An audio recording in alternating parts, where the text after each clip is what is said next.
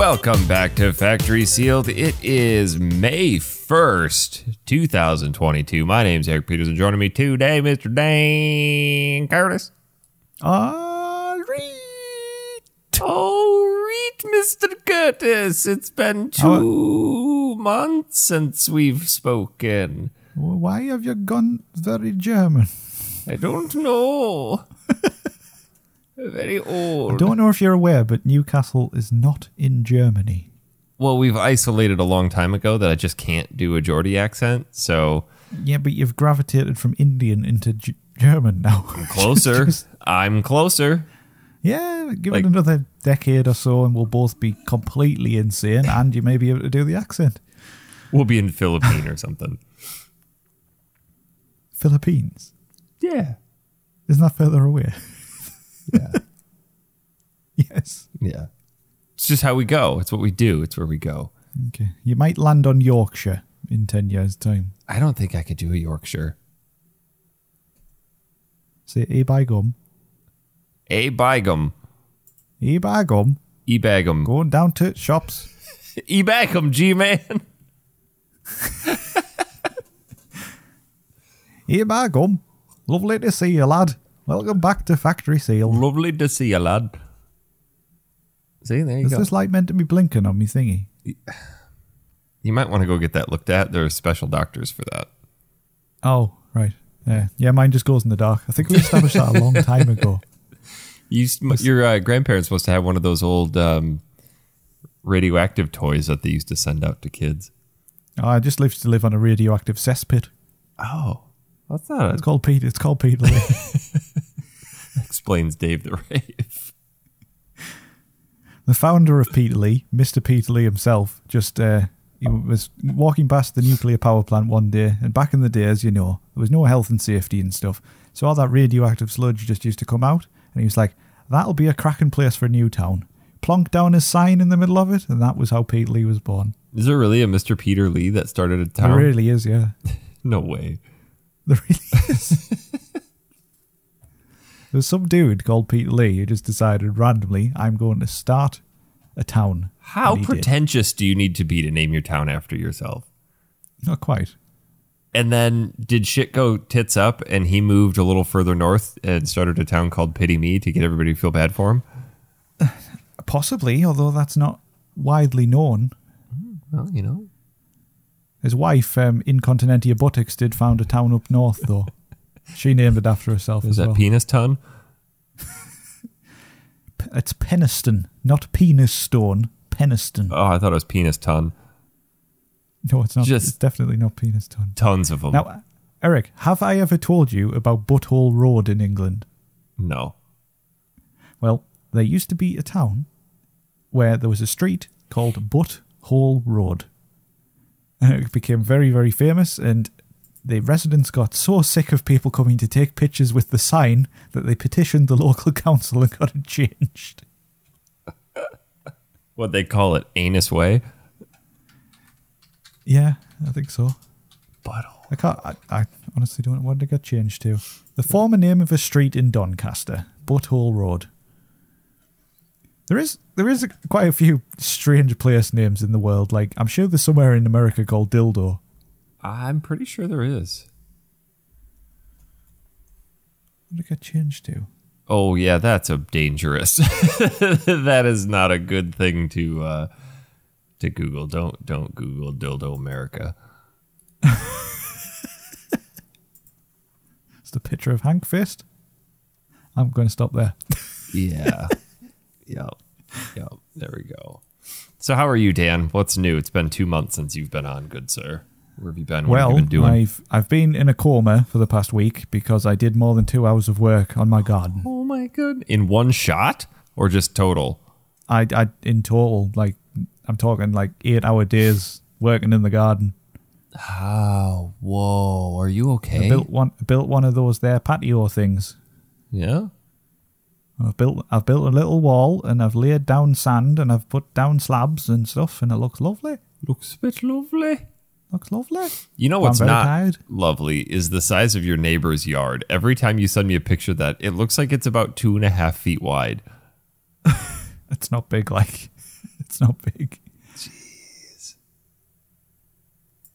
Getting into the I think their DIY house though. is slightly smaller than mine as well because I live on a terrace of 3 houses. So I've got mine on the end, then them in the middle, then somebody on the other end. Ugh. Who wants to be in the middle? Like, nobody. I don't. That's why nobody bought it for a long time. It was empty for a good 7 months after we moved in. You getting into the DIY stuff, putting holes in the wall and doing all that? Not quite holes in the wall, but plenty of digging in the garden, big holes and stuff. Big That was fun. Yeah. Well, it was looks... it was fun for about 2 days, and then it gets to back-breaking annoyance. That's how most projects go. You start it and you're like, this is going to be awesome. You plan it out, Yeah. you get excited, and you envision how it's going to be, and then you start it and go, oh, this sucks. How Yeah. much does it cost to have somebody do this for me? It was when I got to the end, Derek, right? So as you get closer to the door, there was already some paving slabs down, which we wanted rid of. And we took them up, and somebody had concreted underneath, so when the new slabs went on, they weren't level, so they were wobbling all the time. So I had to take a big hammer to them, and I was smashing the shit out of this concrete underneath, which was good for the rage, but not so fun in terms of exhaustion. You know. So what have you been doing? Have you just come straight in and not even played your 20 hours of games a day? Oh, God, yeah. Well, last week I probably played very little games, to be honest, which was difficult. But I was going to say, you're looking a little flush. I came in, I cried in pain, and then I went to bed. You're looking a little flush. Well, I can confirm, though, it went a lot better than the DIY keyhole incident. Because Anything's that patio better. is still standing right now. When we got to Tom's house, I looked at the front door and saw it was one of those skeleton keys. I'm like, oh, ring up Dan. Too bad he's not here. He could have fixed this for us. Bit drafty in the entryway. Cheeky bastard. I'm getting abuse. I'm not even in the country. Oh, God. You should have been. That was a fun trip. That was a really fun trip. Yeah, I listened to the launch yourself into the roof of the truck story. That could only happen to you. I mean, it would have been fun had all 3 of us been there. But yeah, it was a good time. Yeah, I would have liked to come, but as I said to you guys, me and Crystal are planning to go to Canada at some point, so I want to go there first with her. Oh, you're so lovely, Dan. Yes, I am. So The plus it means she won't get angry, so Why don't you just reprogram her to not have anger? I haven't figured out how to yet. You got to get the submissive bot installation exe. Oh. Yeah. I can barely work a computer, mate. That's not going to happen. I know because, like, oh, you're awfully quiet. Oh, my volume's down. I can't help it. Can't help. I am actually quite good at computers, I'll have you know. Yeah, it sounds like something who isn't good at computers would say. People come to me for advice at work, and I Ooh. pretend I know what I'm talking about. You know, here's a pro tip for working in IT. All you got to do is just be really good at Google. Or not answering the phone in the case of the IT team where I work. That's first and foremost. Because then if you do answer the phone, then you have to go to Google. And that sounds like work. That's the key to life, Google. It's like, I don't know how people get through without it. You'll see those kind of people who go on Facebook and they go, does anybody know what time the local chip shop's open? And I have to physically stop myself from going, Google! Google knows. I love the that sarcastic website. Let me Google that for you. I haven't seen that one. You haven't seen that? No. If you go to let me Google that for you, you type in the search bar and then you hit search and it gives you a link that you can then paste to somebody. And when they click it, it opens up Google and types it in and clicks search for them. Oh my God. Brilliant. Didn't know that was a thing. That's lovely. I will have to use that in future. Let me Google that for you. So yeah, Tom's in his house. He was supposed to be here today, but it's flooded, and Tom's a homeowner now. Yes, I'm really happy for him. I'm not so happy that it's flooded within a month of being there. But so the house was owned by this really nice old couple, as far as I understand, in the past, correct? Mm-hmm. So they've just been living with a house that floods, surely, because this can't be new. The house was built in 1905. Yeah, that's pretty old. Yeah. So, there's gonna be things. Definitely hasn't been a Hank Fisk Groundation special where you showed how to drill holes in the roof, has there? No. But I showed him how to drill holes through the floor, and then we went to the hardware store to get an 18-inch drill bit so I could drill through his wall and through the floor on the other side of the wall. Did you mean to do that? Yeah. We were trying to run a hardwired network throughout his entire house, and we got everything up to his room. We had to pull up floorboards, punch a hole through the ceiling, punch a hole down into the basement, and then there was one spot we just couldn't get to, so I took a part of his wall off and grabbed this drill bit, and it was built with old standards. Instead of just drywall and wood, it had the wood wood slats with mastic or grout between them, like concrete that you had to punch through. So I had to get a chisel bit.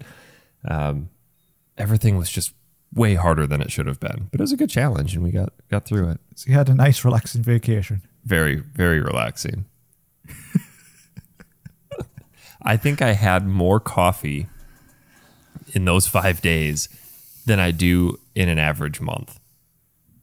That is a friggin' lot of coffee. Dude, we had so much coffee. Anytime we were in the car, Timmy's? Want to go to Timmy's? Go to Timmy's. Yeah, let's go to Timmy's. Hey, we just left Timmy's. You want to turn around and go back to Timmy's? You two just completely hyperactive for a week, drilling holes in the wall. Totally. What could go wrong? But his cat, Spook, you haven't met his cats yet. Spooky at night is hilarious because he sounds like a race car. He's really, really skittish, and he won't be around. And I think finally by the 5th day, he let me touch him with a finger from a distance.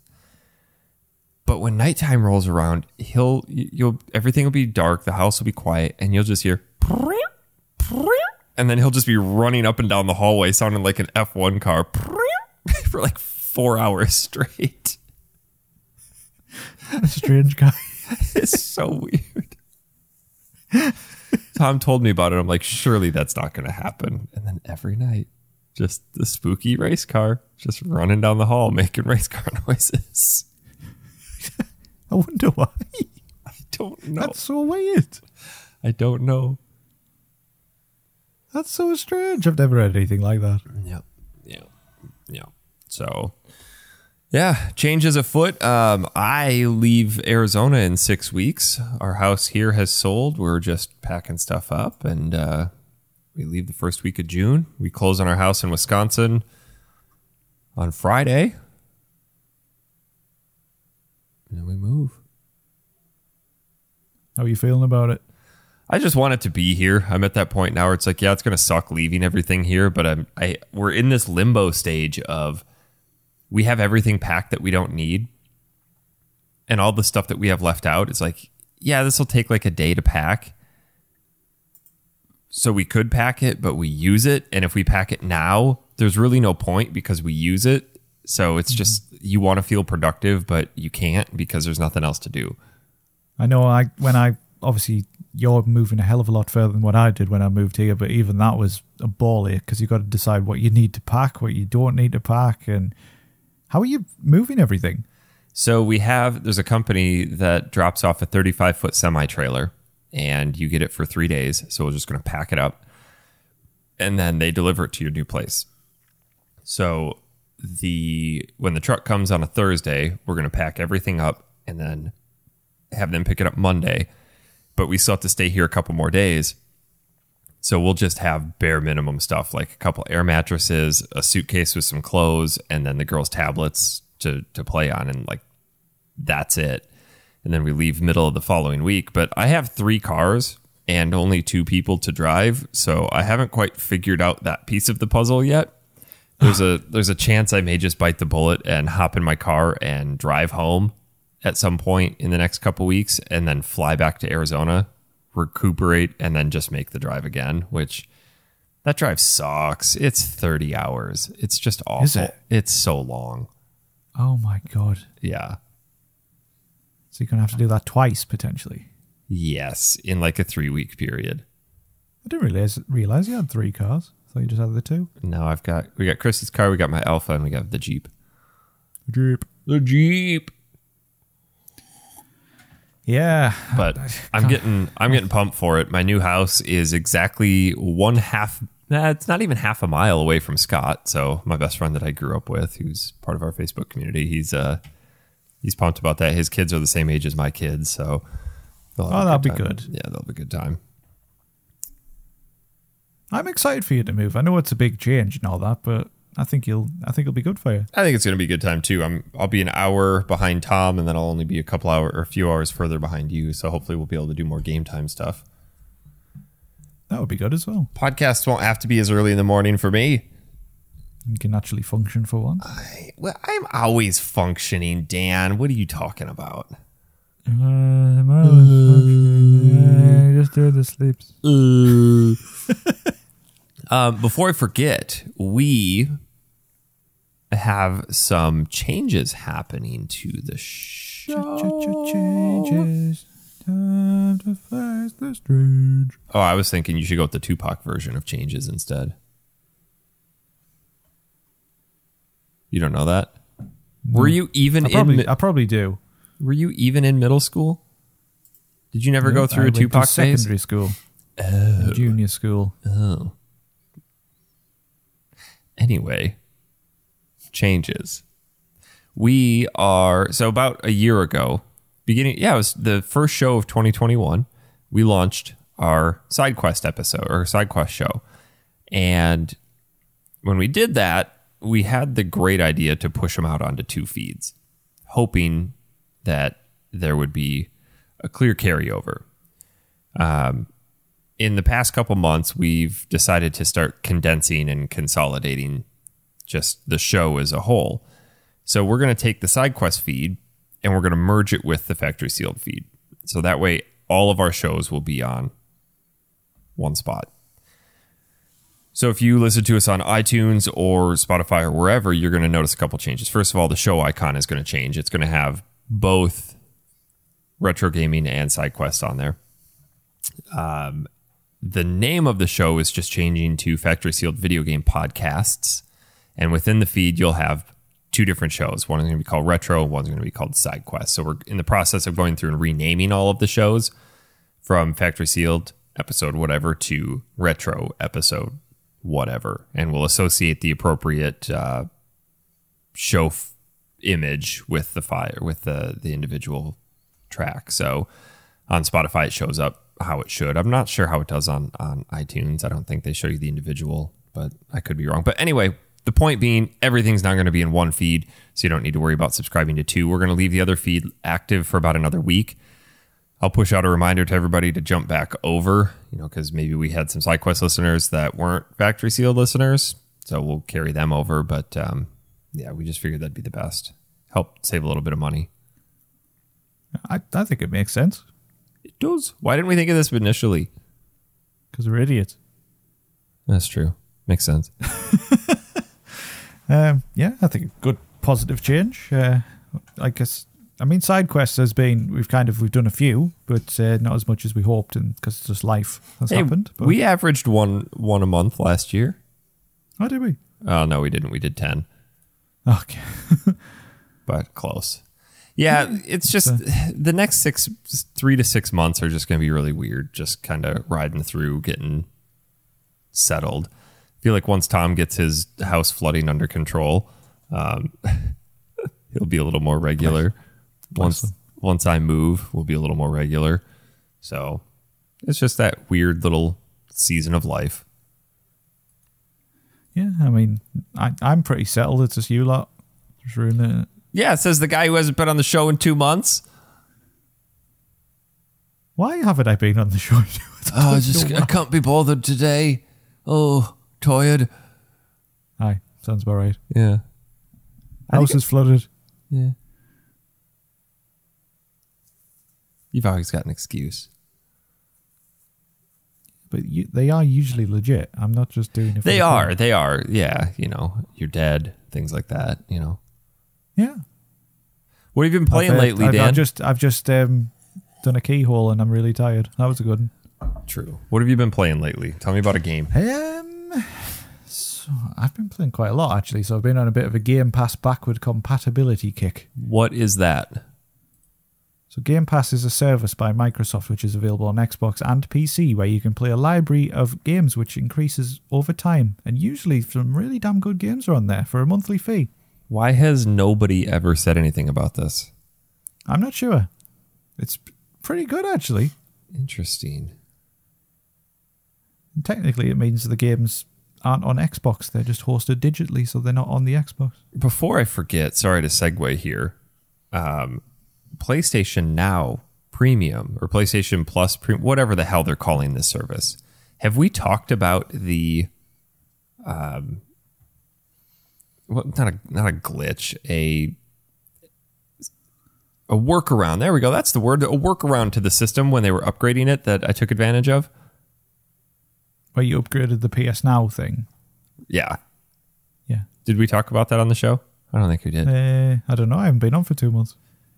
So when they announced the PlayStation Plus Premium, the 3 different tiers, the top tier is going to be $129 a year, which gets you PS Plus, and then the new version of PlayStation Now, which has like 700 games on it, including PS5, PS4, PS3 streamed, PS2, PS1, PSP, and PS Vita.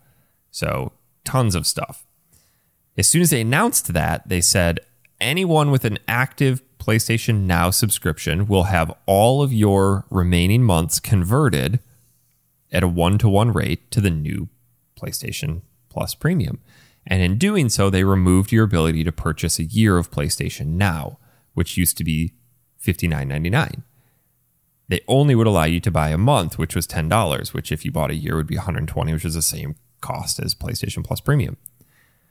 So internet people, being the way they are, dug around and found one link on the PlayStation website that still took you to where you could purchase a year of PlayStation Now. And it worked. So they kicked this link out to everybody and said, take advantage of this now before it gets shut down.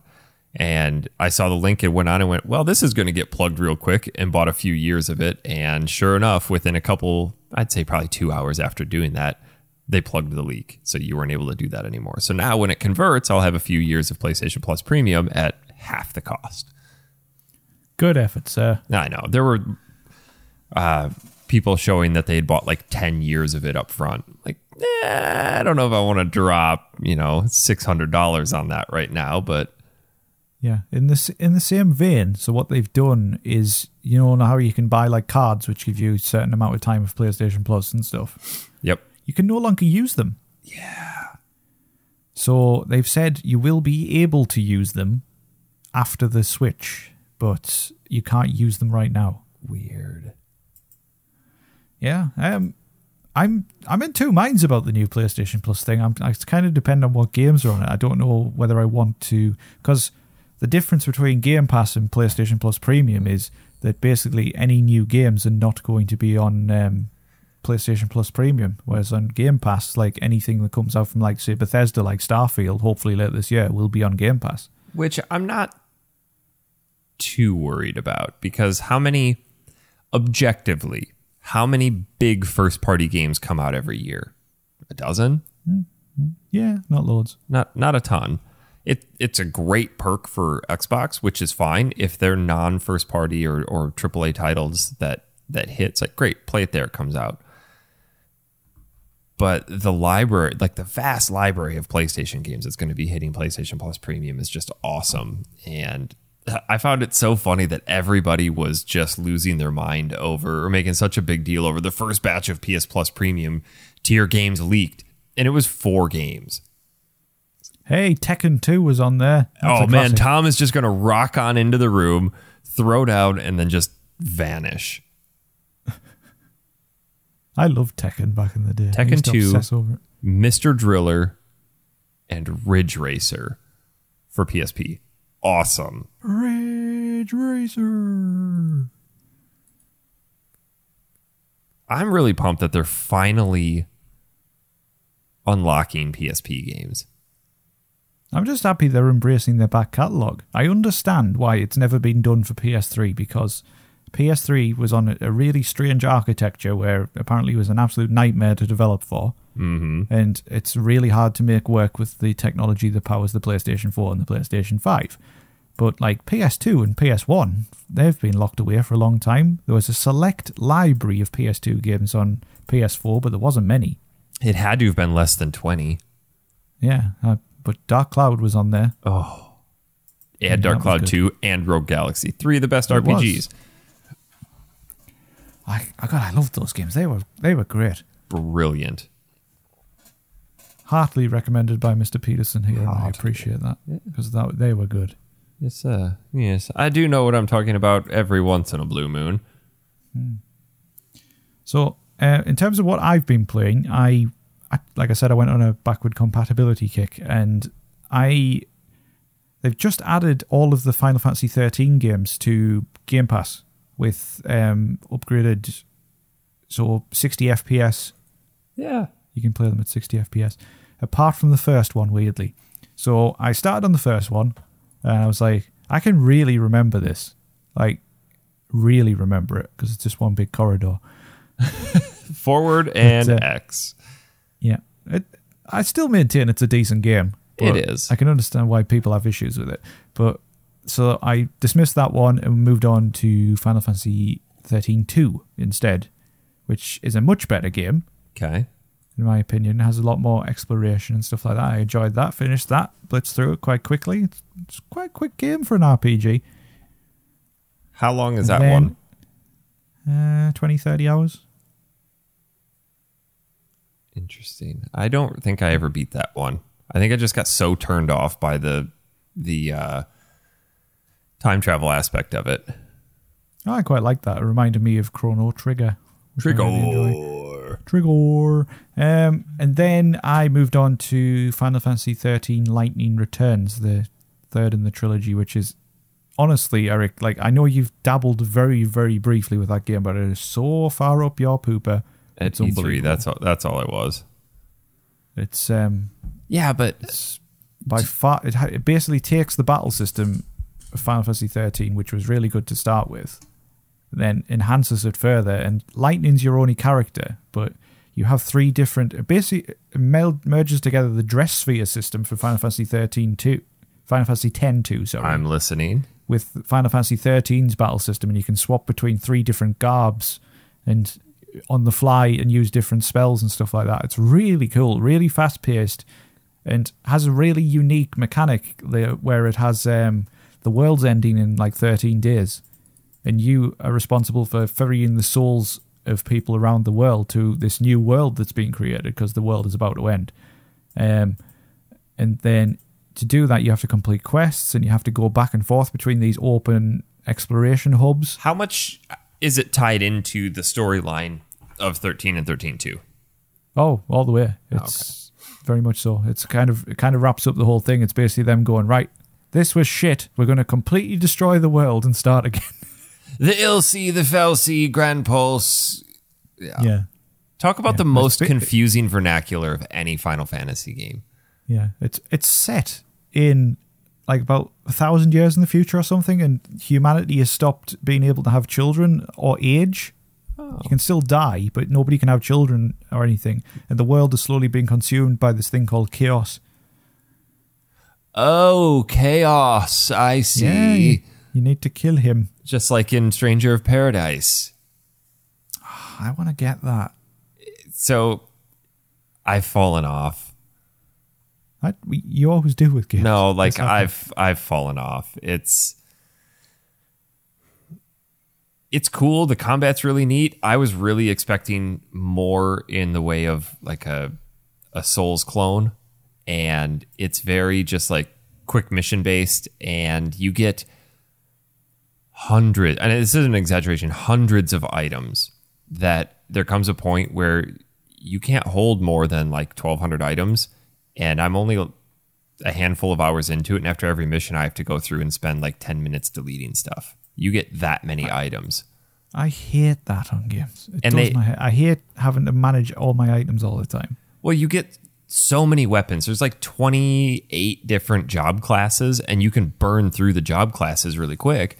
And then there's really no incentive to stay on that job class. And now suddenly, I was a Lancer, so I picked up 2,000 different Lances, and none of them are better than the one that I have. So now it's just become item management, and it's neat. It's just there's some pieces about the game that are really broken, and I sent you a video about this that it makes me chuckle, but it's also like, how could this be missed?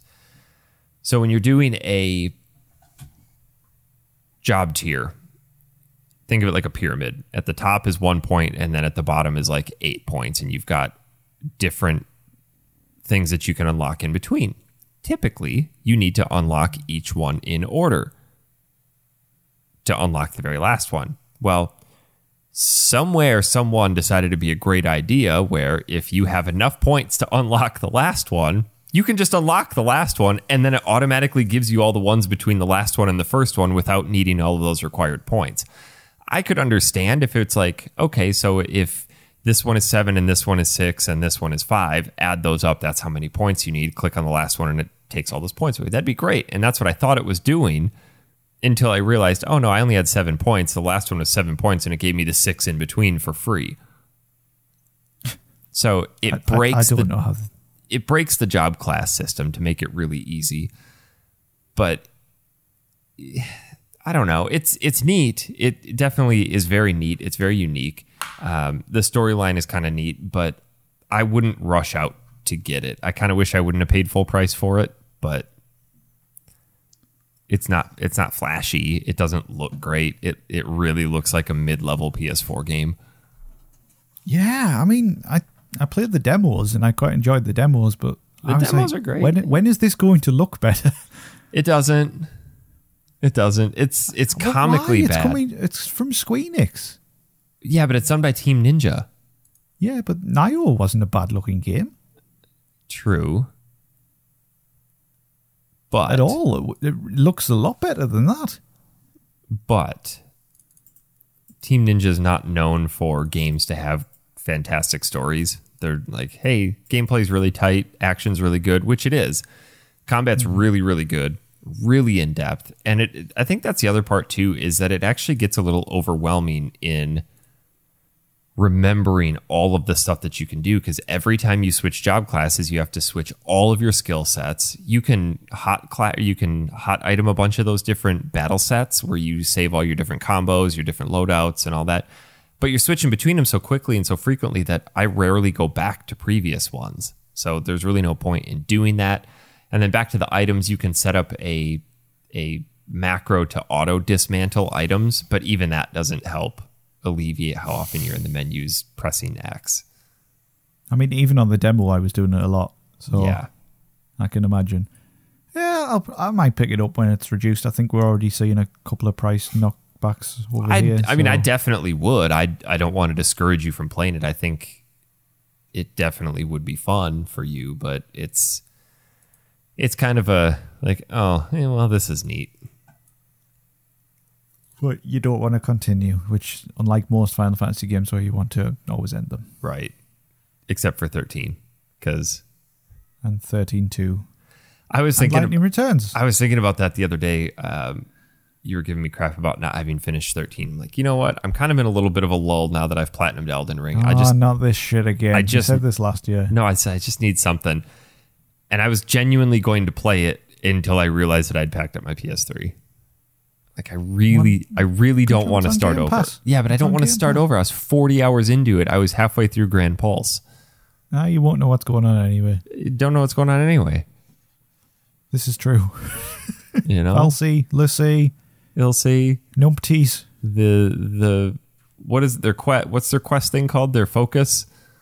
Yeah. That seems like a daft system for somebody to invent. Right, I'm going to give you a job, but I'm not going to tell you what the job is. And if you don't do the job, you'll turn into a monster. If you do the job, you'll turn into a crystal. Everybody wins. Where do I sign up? I mean, but think of it from the Fal'Cie's point of view. Why would they do this? Why would they vaguely give somebody a job to do? Why would they not want them to do the job well? Sounds like working for the government. I mean, yeah. You know? Maybe it's an allegory of working for the government. mean, it could be. It very well could be. Now, I wanted to ask you as well, did you ever finish Nobody Saves the World? Yeah. Oh, yeah. Did you? Loved that game. I've just got back on it. I completely forgot how good it was. I finished it this morning. I got everybody up to S level for all the characters. Oh, wow. Yeah. I didn't, but I am doing New Game Plus at the moment. And I'm going Did you unlock the dragon at least? Yes. He's the so dragon good. is awesome. Such a great game. It is really good. If you haven't checked that one out, it's by the people who made Guacamelee, which was a really good game as well. And it's completely different from that. It's a 2D side-scrolling Metroidvania. I love it though. It's just funny. It's really good. I don't know what the different, like, Nobody Saves the World is totally a Metroidvania, but it's top-down, and that instantly makes it better. It's not Metroidvania. You don't really get upgrades. You upgrade your character. You upgrade. but you totally get upgrades. Yeah, but they're not tied into exploration, which is what Metroidvania is. Yeah, that's true. I want to talk about as well. Tom mentioned this the other day. Hopefully later this year, there's a new game by the people who made The Messenger called Sea of Stars, which is their take on a kind of 16-bit RPG, which just looks amazing. I'm really excited for that game. Yeah. Sea of Stars. What's the other one we were talking about around that same time? Not sure. That doesn't have a release date yet, does it? No, it doesn't. Maybe around E3 time we might get one. I think that this is kind of a play on the E3 words isn't happening this year, is it? Star Ocean. There's a new Star Ocean coming though. This game looks so good. Which one? Sea of Stars? Yes. It does, doesn't it? When I look at modern 16-bit, I say that with parentheses, 16-bit style games, and how good they look now, this is how my brain interpreted them as a kid. Yeah, I think it's really cool that you can still have a 16-bit game, which looks really good. It just goes to show that it was truly like the golden era of gaming.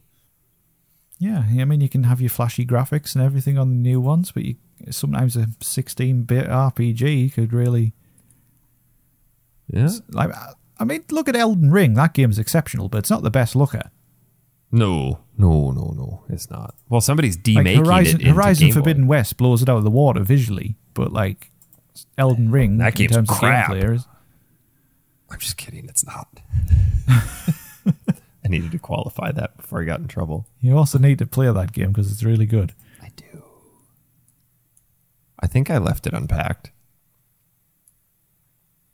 Yeah, you said you need something to play. I do. Warzone. Season 3 just came out, and they are going all in on a King Kong Godzilla crossover. What is even happening to this franchise anymore? I don't know. Remember when it was about World War II? Warzone's never been about World War II. Yeah, I know, but there's Warzone World War is a II guns in franchise, it. A spin-off of Call of Duty. Oh yeah, I don't there's know World War II guns in it, isn't there? It's so stupid. Warzone has some sort of overarching story that happens with it, and when this new season started last week, they tied this new event happening, and they're like, the nebula gas got out, and we unleashed something that we had no idea what we were doing, and it just leads up to this whole idea of King Kong and Godzilla showing up on Caldera and Rebirth Island. It's like, guys, and Snoop Dogg is in it now. You can buy a Snoop Dogg skin. So half the lobby is running around as Snoop Dogg, and it's his actual voiceover. It's just weird. It's so weird. It's Fortnite, but in COD form. Yeah, that's what it is. That's true. Ellie wants to start getting into playing Fortnite because she really wants to play a battle royale game. I'm like, I'm not letting you play Call of Duty. Like, I'm not. So let's get into Fortnite. Scott and his boys play Fortnite, so we can play together with them when we move back. So I have to start playing Fortnite. It's not a bad game. It's just not for me. Like, I just can't get into it. I think when we do it, we'll play the rounds where there's no build, because that's what ruins it for me, is the building. It's like, I don't want to build a platform. Like, let me just run around and shoot someone. Hank Fist. Hank Fist. I played recently a game that you had recommended I play called Superliminal. Oh, yeah. What a mind trip. I know, right? It was really... I got through all of that game, and I don't quite still understand how the mechanic of expanding something works. I would always be really close to it, pick it up, and then look up at the sky and drop it, and it'd be suddenly huge. So it's But then sometimes it wasn't. So Right. The easiest way to explain this is that it's a pseudo portal ripoff without the portals and comedy that doesn't quite work. But the concept of the game is fantastic. And towards the end, it really starts to wear thin. After you get through and you're in this dream sequence, you're like, it's time to wake up. And you're just wandering around trying to figure out how to get the hell out of here. And like the last 3 minutes of the game are unbelievably powerful. I sat there going, oh, wow. Like, that's really impactful. That's really meaningful. I'm so glad I made it to this point of the game. And then it ended. Like, that was a good 3 hours. Yeah, it's short, it's sweet. It's on Game Pass, actually, if anybody wants to play it. I was browsing through and I was like, oh, I'll give that a go. I remember when it was first announced and I saw it. Really cool mechanic, though. So basically you can pick something up off the floor. It might be like a block, and the block can be tiny. And then depending on your perspective and stuff like that, you can chuck the block up in the air and then it comes back down like 10 times the size. Yeah. And some really creative, very clever puzzles with that as well, to do with perspective and how you move around. The story was written by someone that was on our show previously, wasn't it? Didn't Tom say that was written by Will O'Neill? Yes, he did. Yeah. Who did Actual Sunlight, I believe? Yep. And Red Strings Club? Was it Red Strings Club or Little Red Lies? Something like that. One of those two. Yeah. I don't know. But yeah, neat little game. Neat little game, yeah. What else have I played? I've briefly dabbled with Fable 3. Oh, I love Fable 3. Love that game. Which is also on Game Pass and at 60 FPS, which is nice. I need to pop back into that. Really low frame rate. I need to pop back into that and reprise my role as a slumlord. The best thing, one of the quests, one of the actions you could do is where he literally farts on somebody's head. It's so funny. Grabs their head and like shoves it down, and yeah, so good. Like a proper lifts the leg and everything with a proper prolonged fart. It's just lovely. Yeah. I played a game on Game Pass recently called Turnip Boy Commits Tax Evasion. Oh, I saw this one. It's so good. It's maybe 2 hours long at best. Okay. But it's also another one of those games where at the beginning you're like, this is neat. I mean, they're sentient vegetables and Turnip Boy's kind of a jerk. He doesn't pay his mortgage, so Mayor Onion comes over and basically repossesses his house and says, you need to do these errands for me if you want to get out of debt. To which he hands you a contract, and your only option is rip it up. So you rip it up in front of him. He goes, well, doesn't mean you're out of debt, so still got to help me out. And you just kind of have this chip on your shoulder. You never talk. Your turnip never talks. Everybody else does. But to give you an idea of your character, the first little area that you pop out into, there's a sentient strawberry farmer and like a blueberry fruit salesman or whatever. And the blueberry, it's like, I really like that strawberry. Will you give this love letter for me? So you hand it over and the recipient's like, oh my God, this is so great. Write something down like, will you give this back? And your only option is rip it up. So their response is rude. And you just kind of go on your way. So just short little impromptu scenes like that. But it plays a little bit like a top-down Zelda game without the depth. And you get to the end. Wow, this is fucking dark. Like really a dark little story twist. Again, totally worth playing just to kind of see that end, and you get there and you're like, okay, wow. Yeah. I'll tell you what, I need to get back on playing Tunic. Yeah, I tried to jump back into that again and went, ooh, I need to probably start over. Yeah, it's very like Death's Door, I feel, but very. I kind of want to devote more time to it, and I'm not feeling it right now. I feel like I have done it a disservice because it came out in the middle of Elden Ring. Yeah. And every game should give Elden Ring a wide berth from now on. Yeah, Horizon should have delayed their game 6 months.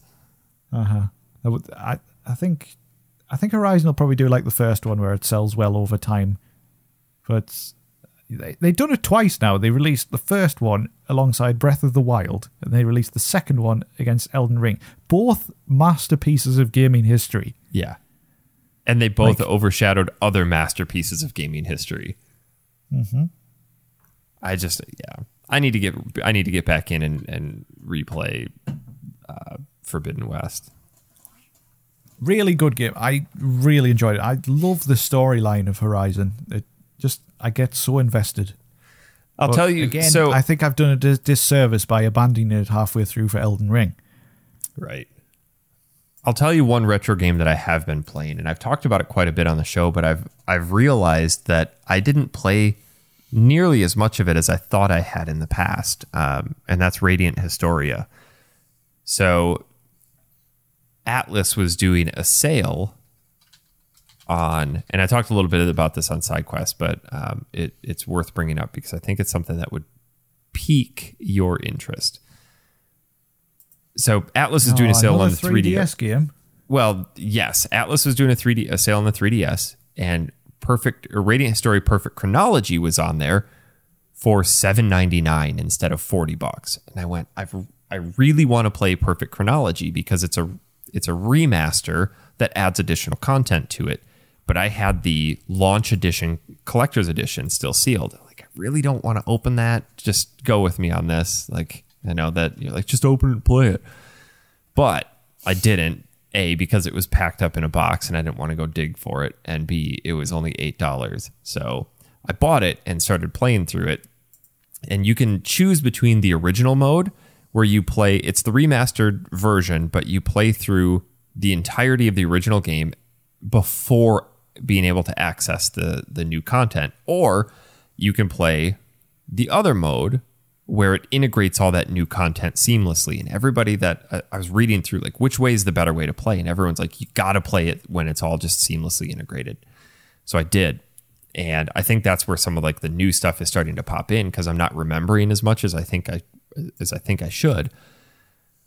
But this game is so amazing in how it lays out its storyline. And the gist of it is that it's your standard fare medieval RPG with knights and soldiers and political storylines and all that. But you'll get to a point in the story where you can't progress because maybe you're waiting for a spy who didn't show up and you discovered that spy died. Well, now you need to go back to certain points in the storyline or in the timeline to figure out where your path crossed with this spy, or maybe the person that kills the spy, and change those events in history, thus branching the timeline. So now you have the top timeline and then this timeline, but then within there they can branch off and go either way. So you start getting these things called nodes that you can pop back to. And I have 30 nodes unlocked, and those are just the main nodes you can transport to, and there's a bunch of spots in between that you can travel and like gives you little story notes. But the game tracks how many nodes you can go to, and I have 30 out of 285, and I'm 6 or 7 hours into the game. Oh, Eric, don't tell me about games like this. If you loved the time travel aspect of 13.2, you will absolutely love this because it's so intricate and it's so well executed. Stop. You need to stop. I bought a copy of this game for Tom a few years ago. I'm like, dude, you have to play this game because I played it on the original DS, but there's so much new content in the 3DS version that it feels like a brand new game. Yeah. Oh, I've just looked. It's not still reduced. No, it's not.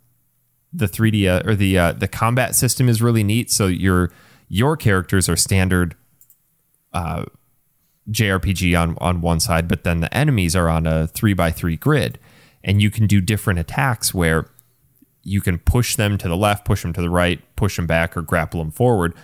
So if you're really good and you stagger your attacks properly, you can push all of the enemies onto one square and then attack all of them at once and kill all of them. So if you have 6 enemies on the screen and you group things properly, you can kill all of them before they even have a chance to attack. It's a really, really fun game. I want to play it. Yeah. Sounds good. How much is it? like $40. 22 on the eShop. It's so good, Dan. Yeah, but I've got so much to play, man. It's honestly, I've still got that Tales of Vesperia triple pack that Tom got me for Christmas, which I need to break up. This has become my bedtime game. My 3DS just sits by my bed and I pop in and I'll play like 30, 40 minutes of it in a crack at night. That's the only time I play it. Yeah, I went through a phase of constantly playing on my 3DS after I got Theatre Rhythm off you. Yeah. But I've kind of fell off again.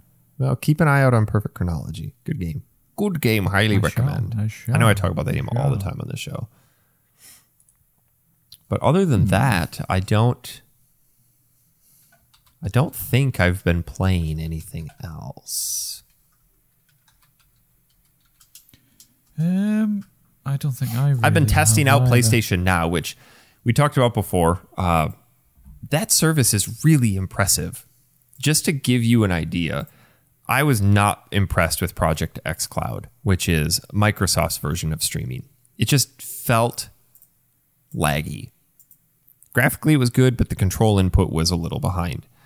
Stadia, jokes aside, was the best responsive that I've come across, but the graphics were crap.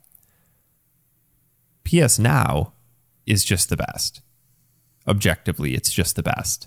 I downloaded F1 2020 because I played it, downloaded on my Xbox, and went, okay, I know how this should respond. Surely a game that requires as much precision and finesse as a racing game is going to be a good indicator of whether or not this is a good service. So I streamed it. Couldn't tell the difference.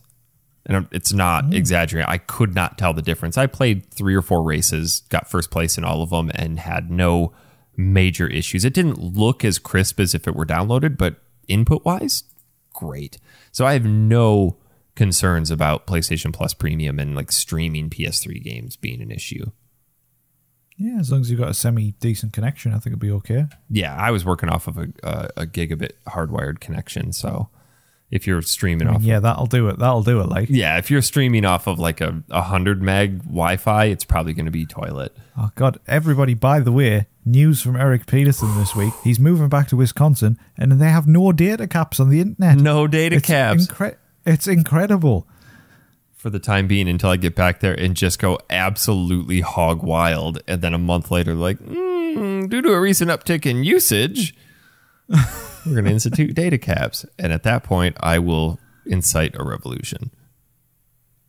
I would do it. I can't believe you're finally getting a data. I didn't realize it was different state by state. It's just That's crazy. Different ISP, just a different service provider. But why would you ever have a data cap nowadays? I mean, come on. It used to not have one down here, and then they're like, oh, how can we make more money? Yeah, it's everywhere in the UK. It's just no data caps. Yeah. Well, I think we've hit a point now where internet should just be qualified as a utility. Well, yeah, I would have thought so. There was rumours a few years ago that they were thinking about potentially bringing it in as free over here, but it never happened. That would be nice. Yes, it would. But everything relies on the internet. If the internet went down, society would crumble. Yeah. That's why they charge for it. You want to keep society going? Pay for it. Pay for it. Pay for it. Oh, Dan. Right. Should we get to our game of the week, sir? Yeah, you can take this one. You recommended it. You enjoyed it more than I did. I did. So this show, we have played Soon Ice the Hedgepig CD-ROM. Which is a 1993 game for the Sega CD, developed and published by Sega. Is that why it's called Sonic CD? Yes. Oh, I was trying to figure out what CD stood for. Colossal Dick. I think that's wrong. So Nice the Hedgepig Colossal Dick. That's what it's called. I thought it was Cream Driver. Cream Drive. It's not Tom. No, it's the guy that drives the cream to Tom. Okay. It's just Sonic as a Cream milkman. driver. Hang on, if he's got a cream driver, why couldn't he have stayed for the show? Well, he had to go down and meet him. Well, maybe he hired a cream driver after the fact.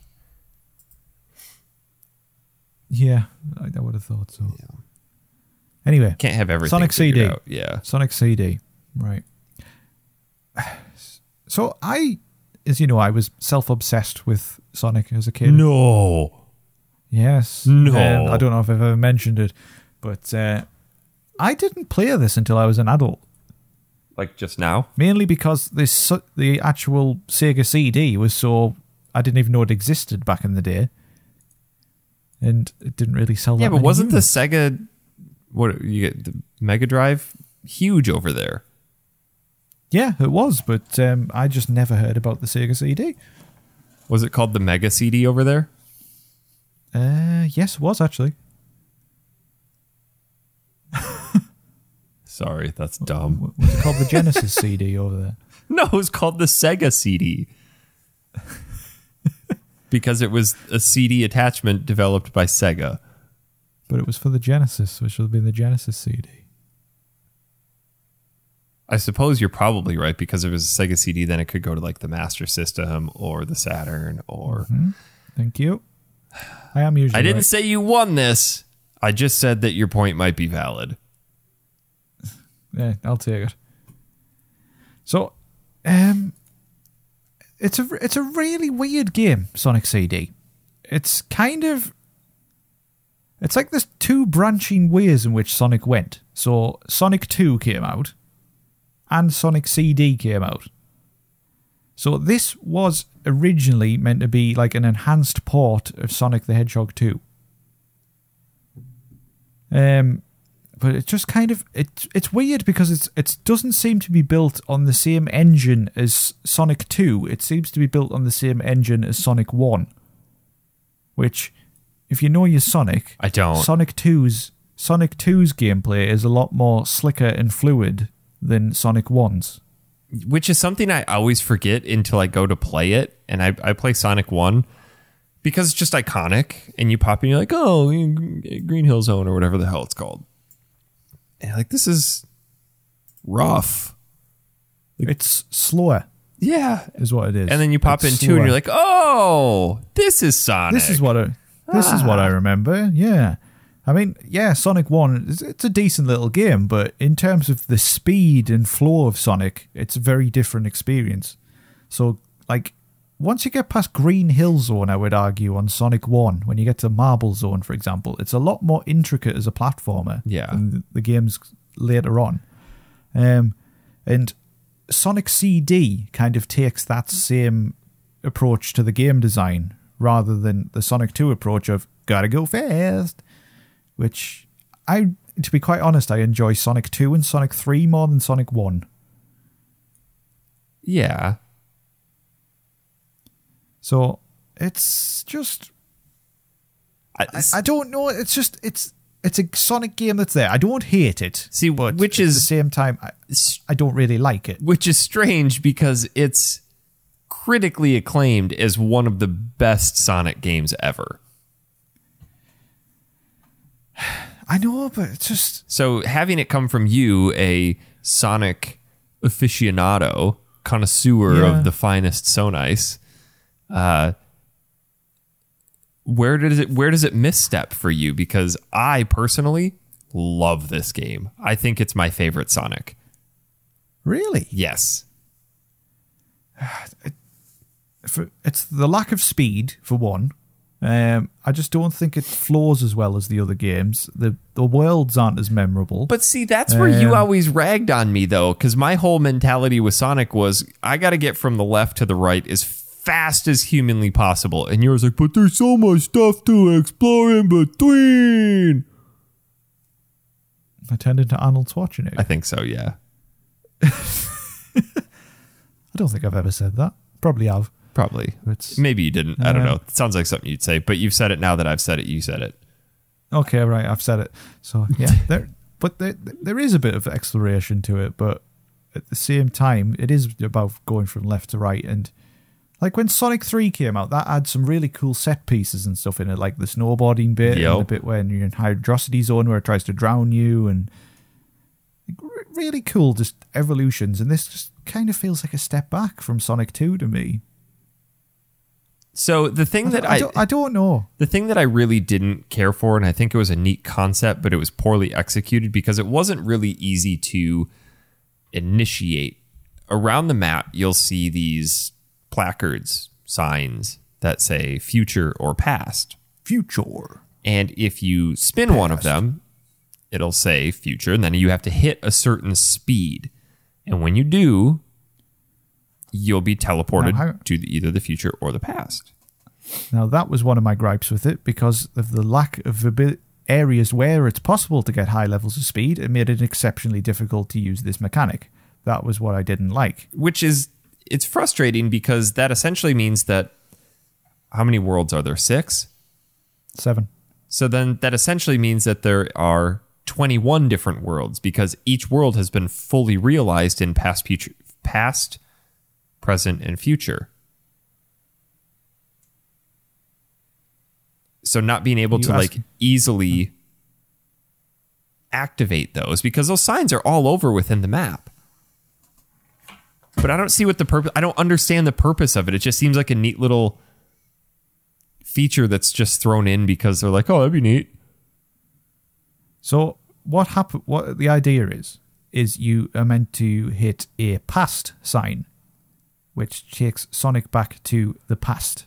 In the past, Robotnik has placed some kind of machine that is basically going to destroy that zone. And if you don't destroy that machine, when you get to level 3 on that zone, it turns into the bad future. If you destroy the machine in the past, and a Metal Sonic projector I think you've got to do as well, it then takes you to the good future. So there are 2 different versions of each third act in the zone. And you need to get a good future in all the zones to obtain the best ending. That sounds like work. It is work. It's a faff. It sounds like work. There's no way to know where these kind of projectors are. And that's why, again, this Sonic game differs because it puts an exceptional amount of emphasis on exploration. See, and that's always been the disconnect for me with any Sonic game. And I think that's just how it was as a kid. Because Sonic was always about speed and just boom, let's go. And you don't want to stop and explore. Why go slow when you can go fast? Yeah, but I think when the exploration of Sonic 2 and Sonic 3 was done, Sonic 2 didn't probably have as much exploration as the other one, but there are multiple routes through levels, and Sonic 3 has a lot more exploration because to access the special zones, you have to find the giant rings, which are usually hidden in different places. So you've got to explore to find those. But in theory, you could just blitz through that game by running left to right, for the most part. But yeah, this one really kind of does the exploration aspect more than anything. And did you try any of the special stages? I don't know. Did you go to a weird pseudo 3D bit where you were trying to chase a UFO? UFOs? Yeah. Oh, yeah. Yeah, which doesn't work well at all. No, no, it doesn't. I think I destroyed a couple of them. Because you could be bang on about to hit it and you'll still won't hit it. Yeah, it's kind of like trying to play Sonic on a Mario Kart from the Super Nintendo track. Yeah, it's so strange. With controls of F-Zero. In a difference from how Sonic 2 and Sonic 3 do it, if you finish a special stage, you don't get a Chaos Emerald, you get a Time Stone. If you collect all the Time Stones, you instantly get good future in all the zones. So that's another way to achieve the best ending. There's only 2 endings, though. Yeah. I mean, that's quite a lot for back in the day. Oh, I'm surprised it even had an ending. Actually, Chrono Trigger had a few. Yeah. But that's the basic premise of it, and I really want to like it, but it's just... I really like it. Sonic 3 is so much better than this game. Yeah, I guess. I mean, I'm not as much of a connoisseur as you, but when Santos Lopez sent me the box of Sega games, this was in there, or the Sega CD games, this was in there, and I popped it in and just really remember enjoying it. Ellie and I, she sat and watched me, but we played through it over the course of a couple days and got to the end. Wow, that's really, really a good game. But I got towards the end of it this time and went, okay, this last level is really, really frustrating, where you have to do like those really intricate movements in like the pinball zone area. It's just, some of the levels are really frustrating, but overall I enjoyed it. The music's fantastic in this game. See, again, not as iconic for me as the others. I guess. I mean, it's okay to be wrong. It's okay. It takes advantage of the CD's better abilities to make better music, I guess, but I mean, there's just so many bangers on the Sonic soundtrack, and Sonic CD doesn't have any for me. I mean, it's a Sonic game. I think that's always been my gripe with 2D Sonic games, is that it's just like, it's a Sonic game. If you were to put a gun to my head and like show me a level from a Sonic game, be like, which one's this from? I couldn't tell you. Yeah, I mean, you know how I said it's like, it feels more like Sonic 1. So during the development, the team built Sonic CD using the original Sonic the Hedgehog as the basis for it. So it is actually built on that original code, which is why it feels like Sonic 3. Speaking. Wow, this is really interesting. So when the game was first conceived, it was codenamed Super Sonic and was meant to feature additional levels, a fully orchestrated soundtrack, sprite scaling effects, and animated cutscenes. But it was meant to be Sonic 2 enhanced for the Sega CD, but they went back and instead made an entirely new game. Interesting. The opening cutscene for this game is really kind of annoying, but it harkened back to the old Sonic cartoons. Yeah, it's kind of, people fondly remember those cutscenes, and they're actually putting in some animated cutscenes into Sonic Origins, which is coming out soon. I was just going to bring that up. What's your take on that? Oh my god, what a ridiculous DLC pre-order thing that Sega has done for that. What is it? So anti-consumer, it's unbelievable. So there's about 5 different versions of this game available, right? And they had to make a chart of what's included in each one because it's so complicated. And they've locked things like a menu animation behind the deluxe edition. A menu animation. Or a mirror mode. Which is also unlockable in-game. It's ridiculous. It's absolutely ridiculous. They just had to package together 4 games, shine them up a bit, and go, there you are. Lovely. What is included in the Sonic 1, 2, 3, and then Sonic and Knuckles? Sonic 1, Sonic 2, Sonic 3 and Knuckles, and Sonic CD. All of which we probably own multiple copies of on several different platforms. But the thing that's frustrating is that they're starting to delist those other versions of the game. Yep. Which, again, is ridiculous. Welcome to the future, people. Recently, and it was an inferior version of a game. Yeah. Which one was that? What was it? I don't know. I didn't catch what you said because I was shouting. I'm saying there was something else that came out recently, and then the original versions got delisted for this inferior version. Oh, it was the Grand Theft Auto trilogy. Yep. Preserve our old games, people. The future, people. I mean, this might be a nice package of games, but for me, they've sullied it because they've done this stupid pre-order shit. Yeah. I don't have to buy any of that stuff, but I'm now inclined not to give them any money because it's so anti-consumer. Yeah. I'm sick of, as a gamer, just being shafted by game publishers trying to fleece us of the money, and it's just annoying. Speaking of anti-consumer, have you seen the new Final Fantasy VI statue? The $14,000 one? Yeah, it's 11,000 USD. Even the original creator, Hironobu Sakaguchi on Twitter just basically, he was talking, he replied, he's like, do you think that's a little much? I mean, just a smidge. Just a smidge. Oh, he said, isn't this a bit much? Are you okay, Square Enix?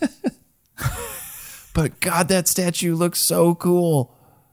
It does, but that's so much money, man, it's for a statue. Terra on top of a Magitech. It's 1/6 size. That's enormous. It wants to be for that much money. I want it to be as tall as me. God.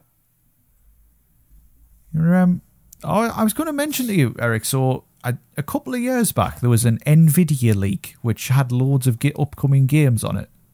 Okay. And lots of them have came true. Like, lots of them have came true. Mm-hmm. And on that list is Final Fantasy IX Remake. I saw that. Oh, I hope it's true. Now, that'll be awesome.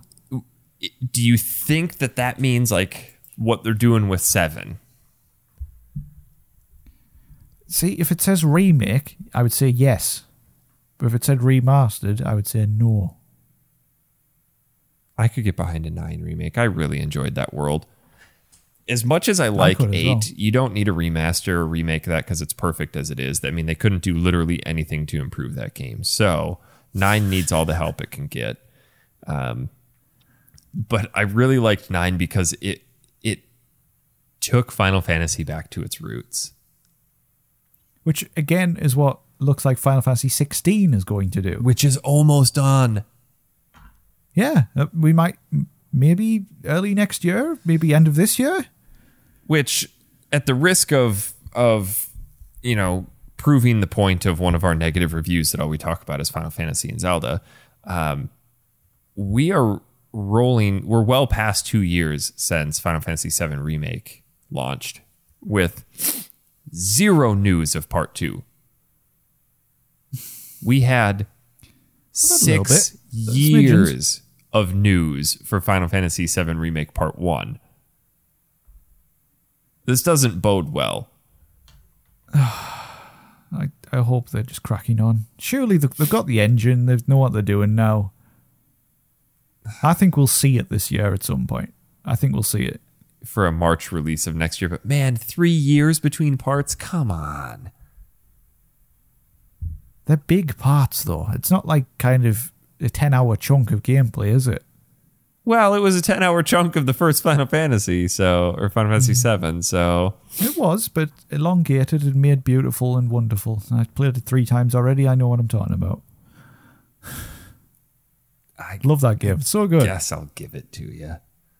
I still need to go back and play through the Yuffie DLC. Yes, you do. Please do. Yeah, I know. I like Yuffie. I hated her in the original, but I really like her in this. Yeah, I mean, she was a non-character in the original. She was an optional character. She really had nothing to do with anything. Yeah. Mainly, she was just there. Just there. Just there. Yeah.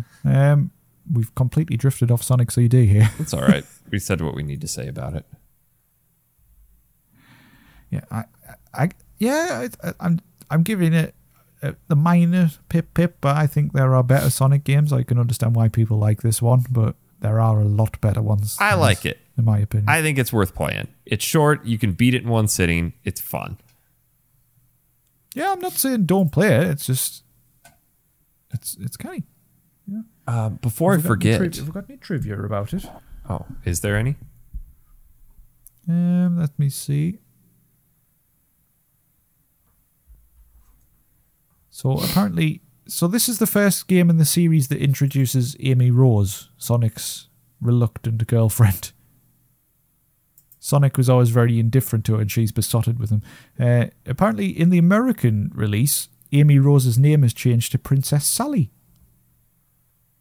Oh, didn't know that. Hey, before I forget, have you seen the Sonic 2 movie yet?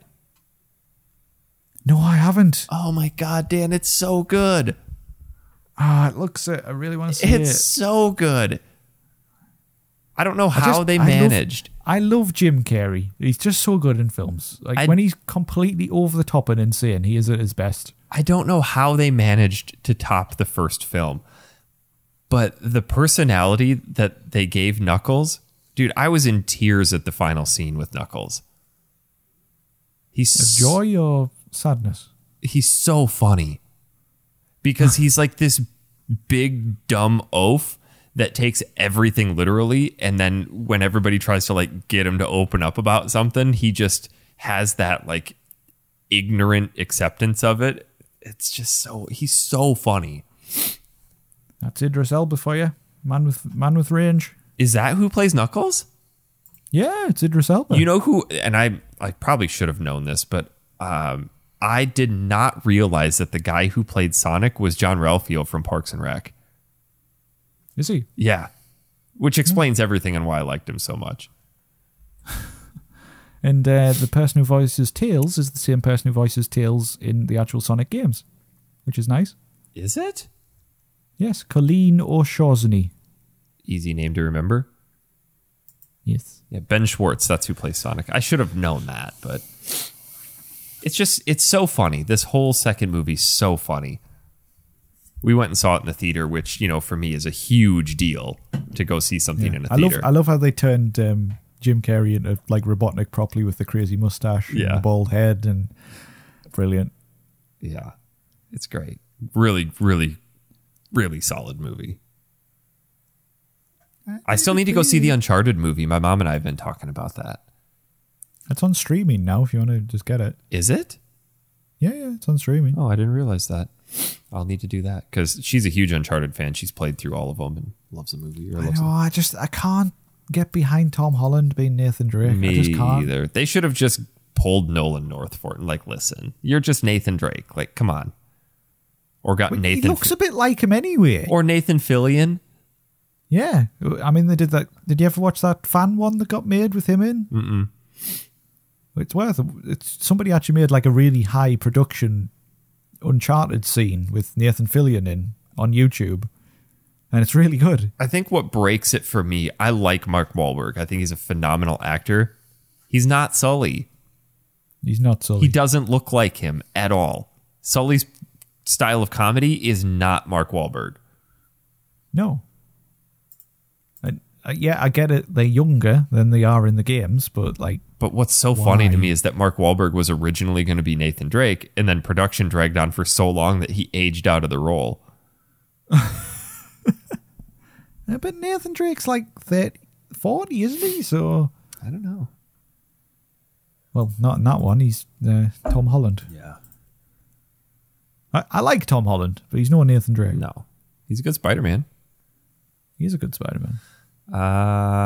So there's some fun games coming up real quick. I know this is not retro related here, but we're really close to Salt and Sacrifice. Did you realize that? Yeah, May 10th. Oh, is it? May 10th. Well, that's exciting. Yeah, I know. Please remind me when that comes out because I will buy that. I will. Also, Trek to Yomi comes out on the 5th. Not so bothered about that one. Really? Have you looked at it? You? Dude, it's on Game Pass. It is a Kurosawa mode side-scrolling samurai game. Oh, yes, I did see this. This looks good. Free on Game Pass. It's all black and white. It's going to be insane. Gonna be so good. I can't tell you if it's actually going to be any good. I have no idea. And then we're not too far from 2 Point Campus, which, you know me, I love my theme hospital style games. 2 Point Campus is building a college. That, I believe, is August. Got pushed back a bit, didn't it? A little bit, yeah. Saints Row isn't too far away. I hope to God you and I set a bunch of time to play that together. I'm not going to buy it, so... Really? Yeah, I don't like the look of it. Did you even watch the customization trailers? Yeah, that's you. I'm not into that. Oh, God. I'm not really bothered about that. I jumped into GTA 5 online pretty recently, back with Scott and another buddy, and it was exactly how it was 10 years ago, where just literally nothing got done. Not a thing. Played for 2.5 hours, didn't do one thing. Except blow things It up. took 10 minutes for Scott to get into my car because I was either running him over or he was blowing me up. And it just went on and on and on and on. Sounds about right. I tell you what's more important to me at the moment. Rogue Legacy 2 just came out. Rogue. Quite tempted to. Oh my God. What? Yeah, just came out April 28th. Rogue Legacy 2. No. Yeah. All right. Well, I know what I'm doing this afternoon. Shit. I got to send that to my brother, Derek, or brother-in-law, Derek. He lived with me when he was doing his physical therapy internship down here. And it got to the point where my sister's like, I'm going to come over and hang out. But if you guys are playing Rogue Legacy, I'm just not even going to bother because we were both just obsessed with it. It's on PlayStation, right? Yeah. It's on everything. Oh my God. Yes. If you haven't played Rogue Legacy, it was the first game that really got me into the roguelites. Me too. I loved it. So good. Freaking loved it. So I think I should maybe buy that. How much is it? We'll find out later. $25? Is it? Yes. Is that high or low? It's high. It's £20. Oh, that is quite low. I'll still buy it because it's so good. You get a lot of play. 100% worth it. Yeah, absolutely. Dan, let's talk about what we're playing next and give a little preview as to what the next couple months are going to hold.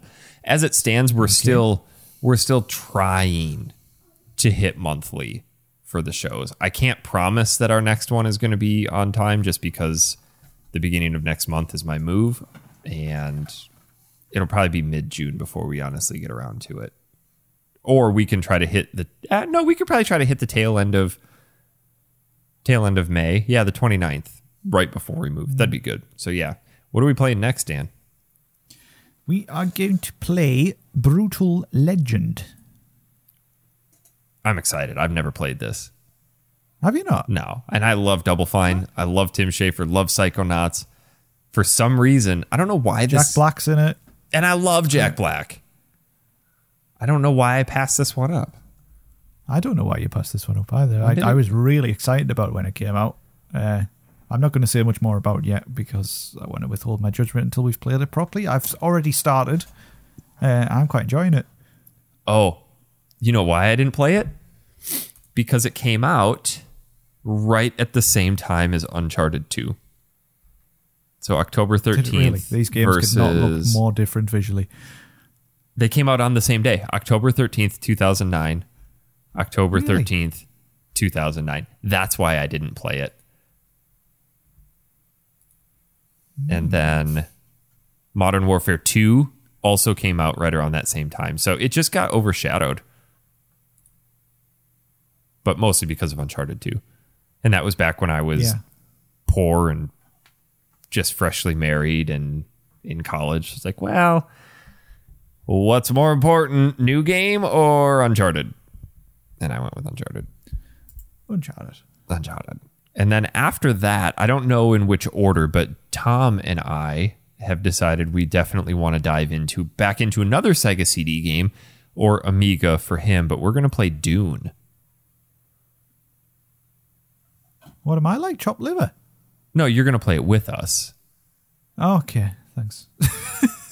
Unless I was just being excluded. No. Tom and I were talking about, we've been wanting to put this on the show for a long time. And we finally said, yes, we'll play it. And I'll play the Sega CD version. He'll play the Amiga. And then you can play whichever one you want. I play both at the same time, using my feet. Oh, perfect. One in one upside hand, down, one the other. Hanging by my ankles from the ceiling. I'll be curious to see what you think of this game because it's definitely not a game I would peg for you. Is it an action adventure? It's kind of a point and click / I don't know. For fuck's sake. Yeah. Please exclude me. You could probably skip that show, but don't because it'd be fun. I would. Talk about all things June. Have we got anything else on the docket? I don't think so. I don't know yet. I just need to get back to Wisconsin and then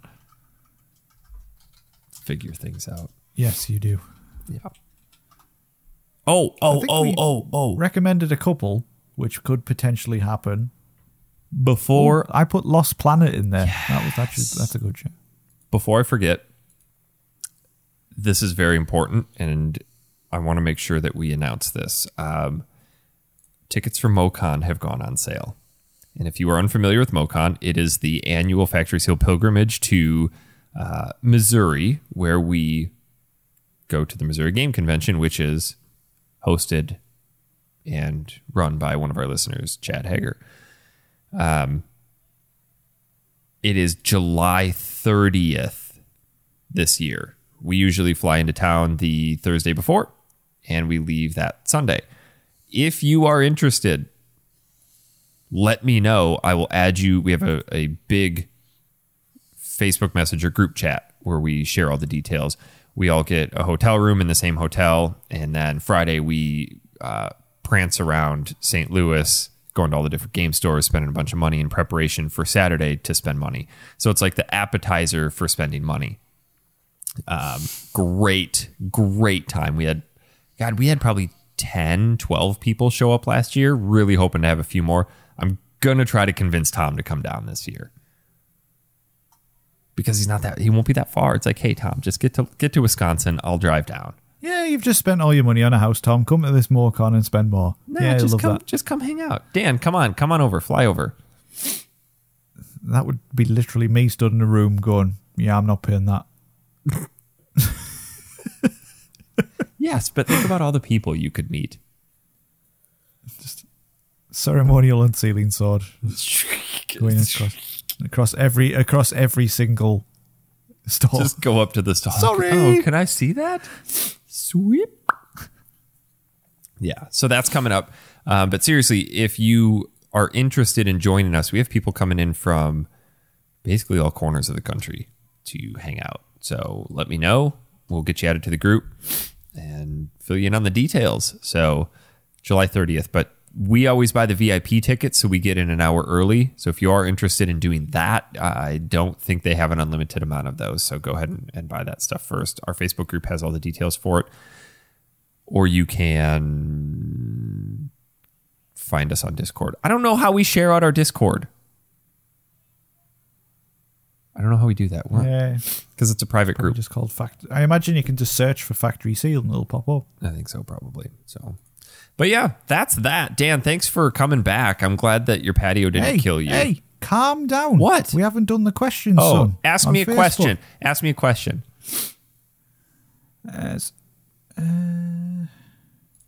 Peter Douglas said, as a big fan of Sonic 3 in particular, I played Sonic CD for the first time recently. It was so shocked that it felt a lot more like Sonic 1, except with crazy innovations and some nice flourishes. It's almost like the developer gave the new interns the Sonic 1 engine and said, okay guys, you got 6 months, just go effing nuts. That's basically what I said. Yeah. So, yeah. David Merkel says, do any of you actually remember a single commercial for this game? I remember commercials for Sonic 2, 3, and Sonic and Knuckles, but I don't remember a single commercial for this game. I don't, but apparently there was one. I didn't know the CD existed. So, William Chard, who I don't think I've seen comment before. I love the other Genesis Sonic games, but didn't own a Sega CD, so I didn't get the chance to play a Sonic CD as a kid, unfortunately. In 2005, when Sonic Gems Collection released on GameCube, I finally got around to trying it and was blown away by how great it actually was. I felt the time travel mechanic added a layer of exploration that the other 16-bit Sonics didn't quite have. Playing this game also reminded me of another Sonic series game at the same time, Knuckles Chaotix, that is still officially stuck on the Sega 32X. Yeah. Has anyone had the chance to try Knuckles Chaotix? I've played it. I have no recollection of it.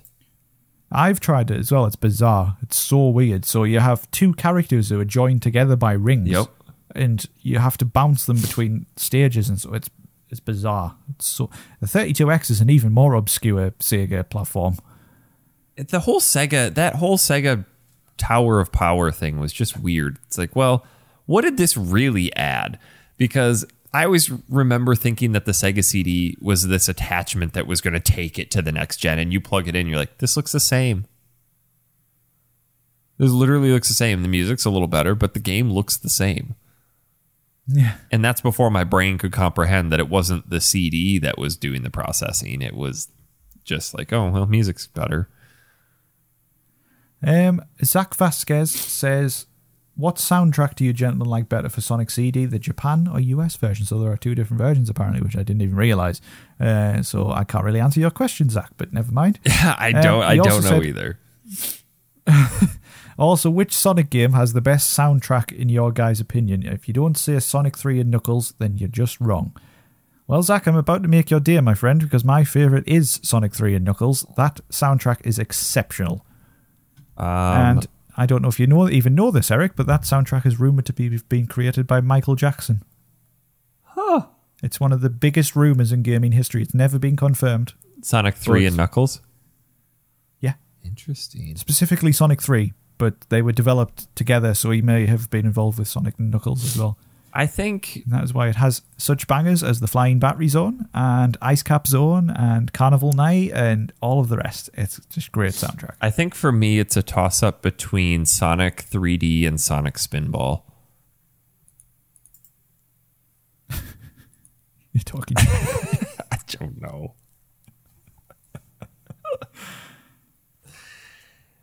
Also, Sonic Mania is up there with the soundtrack now as well, with the remixes of the old zones and the new zones as well. The great, fantastic. Are really good. There's so many Sonic games. T. Lopes, who worked on that soundtrack, did an exceptional job. Some of the best remixes I've heard of those songs. T. Lopes? T. Lopes. He's a really famous YouTuber who does remixes. He worked on the soundtrack for Mania. Oh, got it. Yeah. Do not mock my Sonos knowledge. I never. Wouldn't dream of it. Hesley Haddy says, hey guys, one of the best Sonic games with a killer opening. There are a lot of great 2D Sonic games, but when it comes to 3D, it's either a hit or a miss. What do you guys think they should incorporate in designing an open world 3D Sonic game? More guns. Not make it shit would be good. More guns. More guns. Yeah, and they should get rid of the circle coins and make them solid coins. Give it a half-decent storyline where Sonic doesn't fall in love with a human. That was weird. I think if they did granted, I haven't played many of the 3D Sonic games, but I think if they made it more like a 3D platformer like Mario and incorporated some elements of Sonic speed into it, that could potentially be better. I mean, Sonic Frontiers is coming, and we haven't seen much of it yet, but that could be hopefully good. Don't be shit. Finally, Hesley said, Elden Ring, Tunic is going back to a design in the early 90s where games don't have guides or waypoints. Is there a way we can balance game design, or games moving forwards will either be with no waypoints or too many waypoints? Tom? Well, I think we've went... Oh, go ahead. Was that shot of Elden Ring that somebody had mocked up if it was an Ubisoft game and it was just peppered with stuff all over the screen? And we don't need it. We don't need it. Elden Ring was so good because the exploration was fun and you could find something constantly no matter where you went. Well, Tom and I talked quite at length about this exact thing on the latest side quests, where it respects you. I like a game that respects me, and it says, you know what? Here, go have fun. But the game has to be designed from the ground up for that. We made the comparison where Elden Ring does it perfectly because there's all these little subtle clues and hints around, like, oh, there's a little fire in the distance. I'm going to go towards that. Boom, cave. Or line of sight where there's this huge crest and you come up over that and boom, there's a big town underneath you that you go to. It encourages exploration through curiosity. If you were to remove the map markers and the compass and the waypoints and all that from Horizon Forbidden West, it'd be a bad game because the game isn't designed to encourage you to explore. So that element has to be taken into account from the very, very beginning. Take Assassin's Creed, for example. That game doesn't encourage you to want to explore everywhere because it's designed for busy work. It's just busy work. Whereas Elden Ring, it's like, this is a challenge through and through, and you're going to find some stuff along the way. So you really have to say from the beginning, do we want this to have it or not? You couldn't just retroactively remove it from a game and be like, oh, now it's going to be great because I'm just going to go explore. Like, that's not how that works. But I definitely enjoy games that don't hold my hand like that.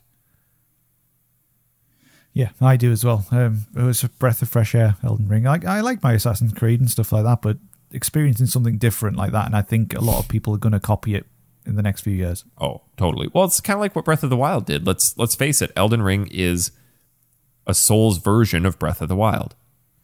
Yeah, 100%. And Breath of the Wild mastered it. So it proved that you can do that, but you have to build it in from the beginning, from the conceptual stages. Yes. The actual gameplay has to go with the open world exploration, right, in a way, doesn't it? Yes, sir. Right. You were saying before, that is all my questions. So. I don't know what I was saying before. It's probably shit.